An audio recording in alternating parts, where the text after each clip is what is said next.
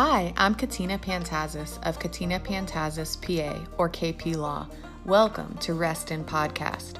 This is your podcast to obtain a better understanding of wills, trusts, probate, and the long-term care planning process in Florida.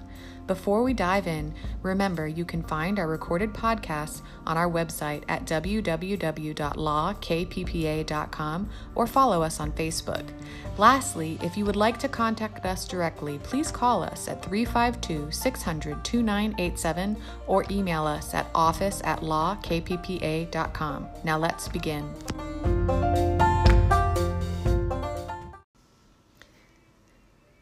All right, in this episode, we're going to talk about the Secure Act. You may have heard of it from a financial advisor in your life or another professional. It's an important act not to overlook.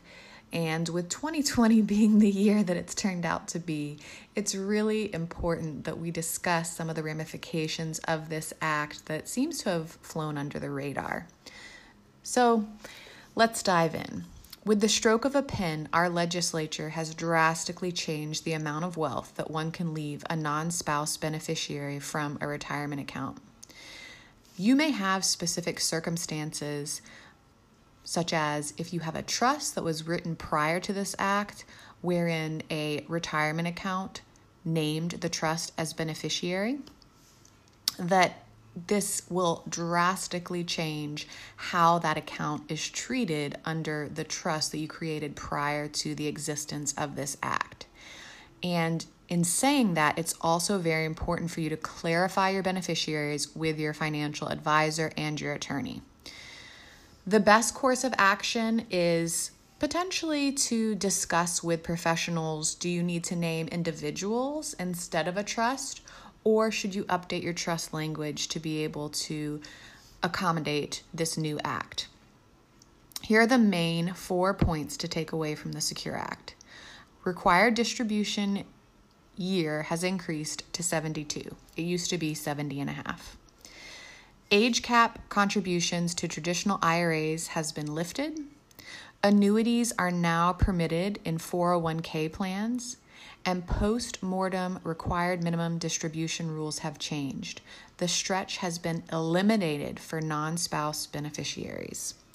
Now, I'm going to delve into a lot of the intricacies of this act and how it could actually benefit disabled or chronically ill beneficiaries. So if you have someone like that in your life, it's important to keep listening and find out how you can change your planning process to protect them. So the Secure Act is called the Setting Every Community Up for Retirement Enhancement Act. And it was integrated into the Further Consolidated Appropriations Act of 2020. The Secure Act has been big news in the special needs planning community as it's carved out special considerations with regard to inheriting retirement accounts for those beneficiaries who are classified as disabled or chronically ill. Before the change in the law, almost any individual could inherit a retirement account and stretch the distributions from that account over their life expectancy. That would allow the funds to be able to sit in that tax-deferred account and accumulate wealth, with the exception of a required amount that must be distributed each year. However, the Secure Act drastically decreased which individuals would be eligible to stretch distributions over their life expectancies. Beneficiaries who are now not entitled to a stretch must withdraw the funds within either 5 or 10 years, which doesn't allow for those funds to keep growing. But under the new rules of the Secure Act, one category of individuals who are still entitled to the financial benefit of stretching distributions from the account over their life expectancy include beneficiaries of the retirement account who are disabled or chronically ill. So, it's a huge benefit and advantage for those disabled and chronically ill beneficiaries, possibly over other beneficiaries you may have listed on that account currently. In response to the new law changes, a special trust has been created to provide for these beneficiaries. The purpose of this unique, secure supplemental needs trust is to provide for the maximum benefit of the law for disabled or chronically ill beneficiaries. The trust allows retirement account beneficiaries to receive a maximum stretch under the law. This means that the beneficiary can stretch the distributions from that retirement account over their life expectancy. This also allows those funds in the retirement account to keep accumulating and growing. The Secure Supplemental Needs Trust also allows the beneficiary to benefit from the retirement account proceeds while still being eligible for public benefits, such as Medicaid or supplemental security income. The trust allows for a care manager or advocate so that someone can always be looking out for your beneficiary after you have passed. The trust provides for asset protection from creditors, divorce, or other bad actors. The trust gives you peace of mind knowing that your beneficiary will be taken care of for years to come. If the following applies to you, then you might benefit from this new law and the new Secure Supplemental Needs Trust. You have a loved one or another beneficiary who is disabled or chronically ill. You have a retirement account, such as a 401k or IRA. You want to make sure that your retirement account receives maximum tax advantages after your death. Then, the time to plan is now. Regardless of who your beneficiaries are, you need to ensure your estate plan is up to date in light of this new Secure Act.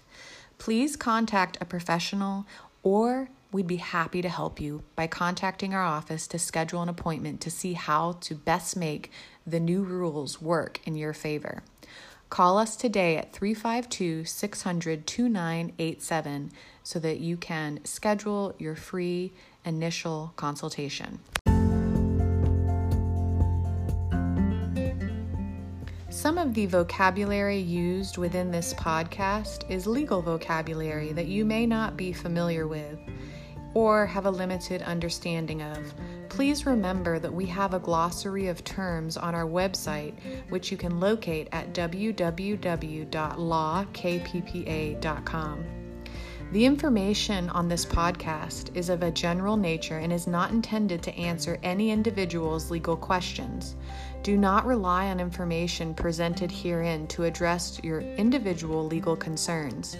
If you have a legal question about your individual facts and circumstances, you should consult an experienced Florida attorney. Your receipt of information from this podcast does not create an attorney-client relationship and the legal privileges inherent therein.